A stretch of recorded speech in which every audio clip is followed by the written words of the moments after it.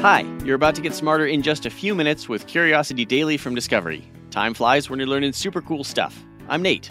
And I'm Callie. If you're dropping in for the first time, welcome to Curiosity, where we aim to blow your mind by helping you to grow your mind. If you're a loyal listener, welcome back. Today you'll learn about whether the cyanide in apple seeds could do you any real harm, how working out in the morning and at night are both beneficial but in different ways, and how researchers have found evidence that patients with long COVID may often have fragments of the virus lingering in their gut. Without further ado, let's satisfy some curiosity. Hey Callie, have you ever heard of how apple seeds can be poisonous? Of course. And not the Snow White evil witch kind of poisonous either. My mom used to warn me about eating apple cores, apple seeds. They contain cyanide, so you've really got to be careful. Okay, so that there is the thing I'm talking about, apple seeds and cyanide.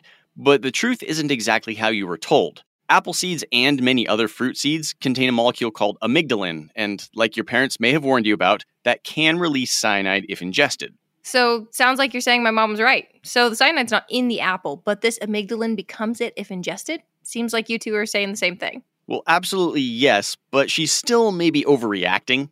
While the existence of the cyanide in the apple seeds is not an old wives' tale, it would take a lot of work for you to actually feel the negative impacts of eating them. Ah, I see. Okay. But wait, go back one sec.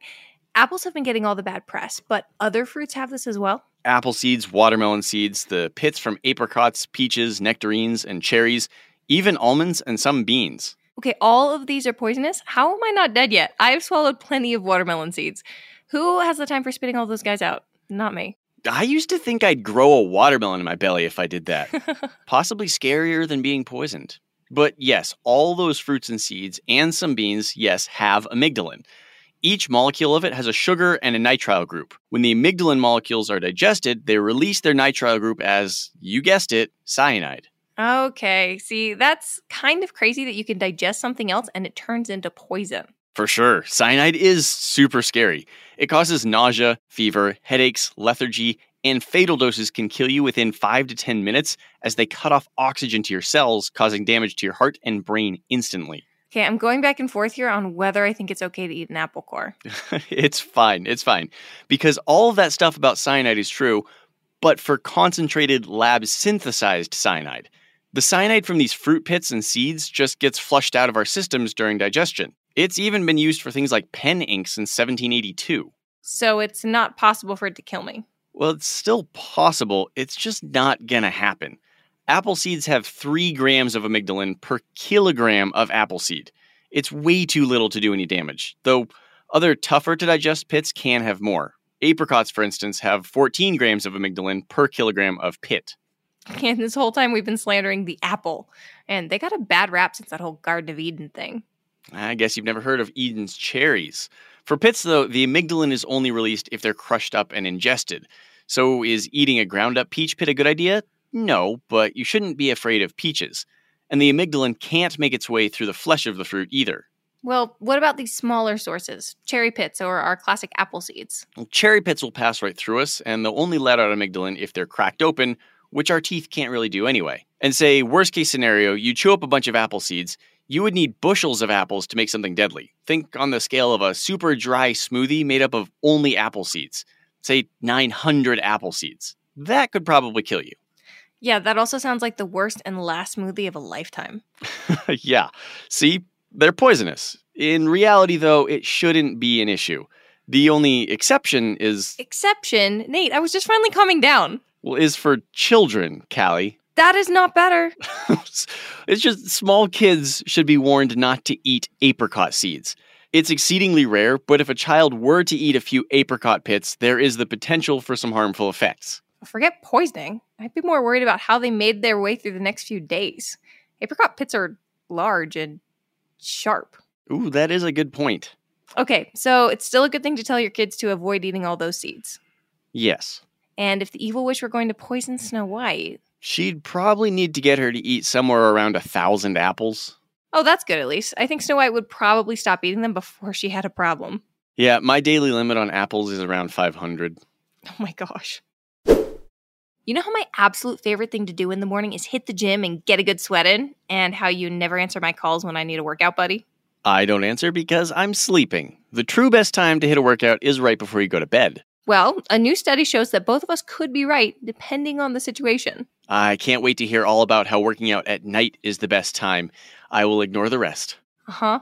A team put together trials with lab mice to determine how working out at different times affected their metabolism.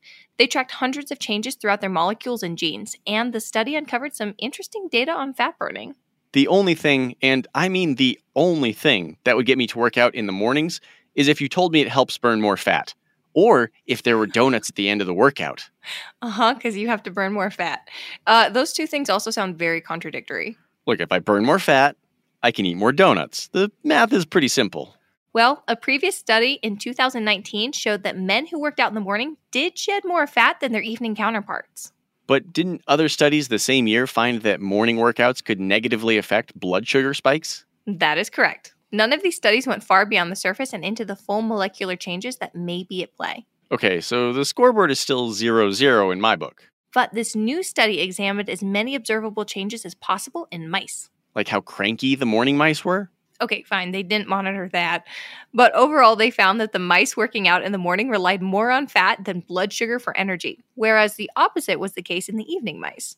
So working out in the morning burns more fat, and the evening could provide better blood sugar control. Which interestingly does line up with the human studies. And the morning group had identical changes in different organs. But that wasn't true to the same degree for the evening group. So maybe morning exercise has your organs communicating more with each other than when you work out at night. One thing's still bugging me about this study, though. Can we really apply the same information learned from mice to humans? Researchers do believe there's some overlap in our metabolic systems where the information could apply. Mice, humans, and all living creatures follow a consistent 24-hour rhythm. Recent studies had even shown that this clock is wired all the way down into our cells to coordinate our biological operations. Things like our body temperature, hunger, heart rate, and even cell division are controlled in patterns throughout the day and night. And those clocks are somewhat changeable according to our lifestyles, right? Oh, definitely.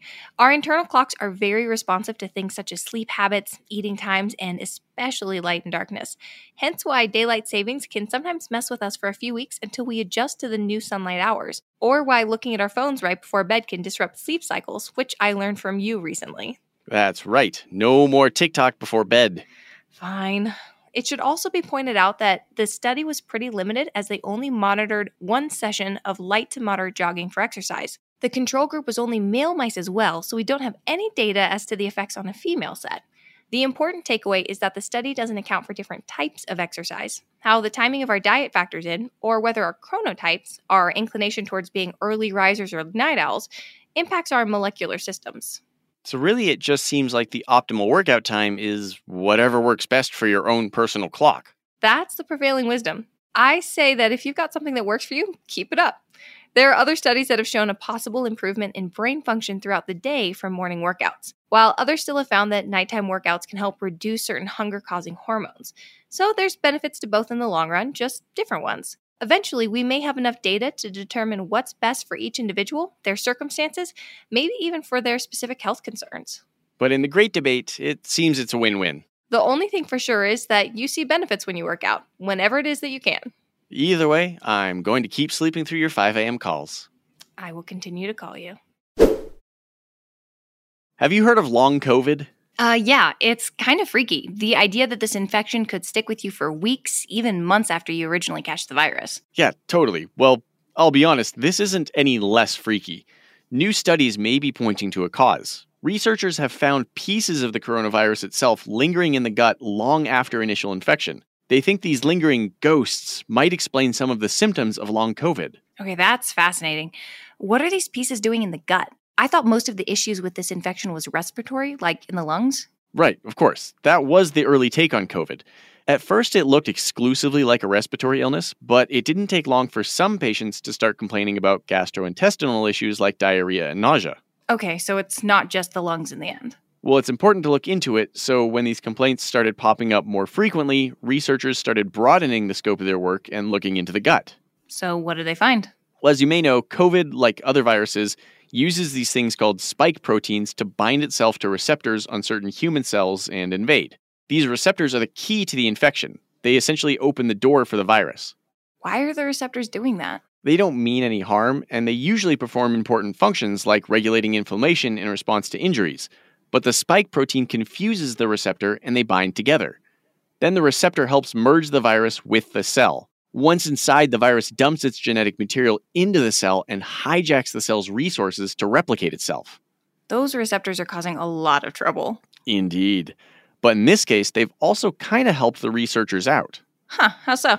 Well, it was these receptors that they found when they started looking for COVID in the gut. Finding those receptors led them to realize that the other gut-related symptoms, the nausea, the diarrhea, they weren't coincidental. They were probably COVID too. So they've had evidence that COVID can affect the gut since then. Yes, but now they're learning that the gut might also be a major reason for long COVID. Can we back up and define long COVID? I've heard of it plenty, but I want to make sure that we're all on the same page. Sure, it means having any symptoms that last beyond 12 weeks after your initial COVID infection. That can mean a lot of things because there are more than 200 associated COVID symptoms. Some of these are pretty mild, but others can be debilitating and scary, like a series of tiny blood clots. And some of these symptoms happen in the gut as well? Well, many of these long COVID patients were still having gastrointestinal issues, months of discomfort, diarrhea, and vomiting issues, among other things. So again, researchers dove into their gut. This time, they looked at what the gut produced, their stool. It's always poop. With the gut, it is. So, okay, what were they looking for?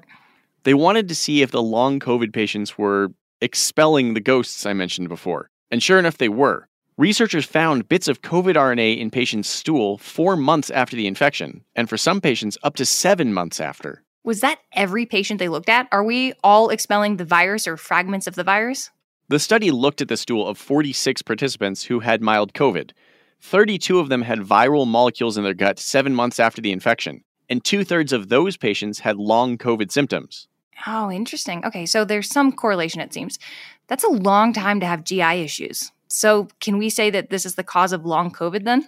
No, researchers still have to do a lot more testing to nail down whether those COVID ghosts are the cause of long COVID, but it does mean they're getting closer to understanding it. But they know it has something to do with the gut. Actually, no. This study only focused on COVID and the gut. They haven't yet ruled out other places in the body. There are a few other studies still ongoing. They haven't yet been peer-reviewed, but scientists have begun to see evidence of RNA lingering in other organs as well. Places like the heart, eyes, brain, and breast tissue. Maybe for up to 230 days. Interestingly, that same 7 or so months after initial infection. Again, ongoing research, not yet peer-reviewed, but our knowledge of long COVID is expanding as scientists look deeper into it. Well, let's keep hoping the research goes well and we can all get beyond this. Amen to that. Let's recap what we learned today to wrap up. It's not an old wives' tale. Apple seeds and the pits and seeds of other fruits really do have cyanide in them. And while theoretically it could kill you, it would take more chewing than the human jaw may even be capable of. Your fruit is safe. Just be sure to put some limit on how many fruit seeds your kids eat. New research shows potential benefits for both morning and evening workouts. And while the best strategy is following your own personal internal clock when it comes to timing your workouts, some research shows unique health benefits depending on when you do it. New research has found that even months after initial infection, the evidence of COVID-19 still lingers in our guts. These ghosts of the infection, fragments of the virus's RNA, might help us better understand and battle long COVID. Curiosity Daily is produced by Wheelhouse DNA for Discovery. You can follow our show wherever you get your podcasts, and we would love it if you could take a second to leave us a 5-star review on Apple Podcasts.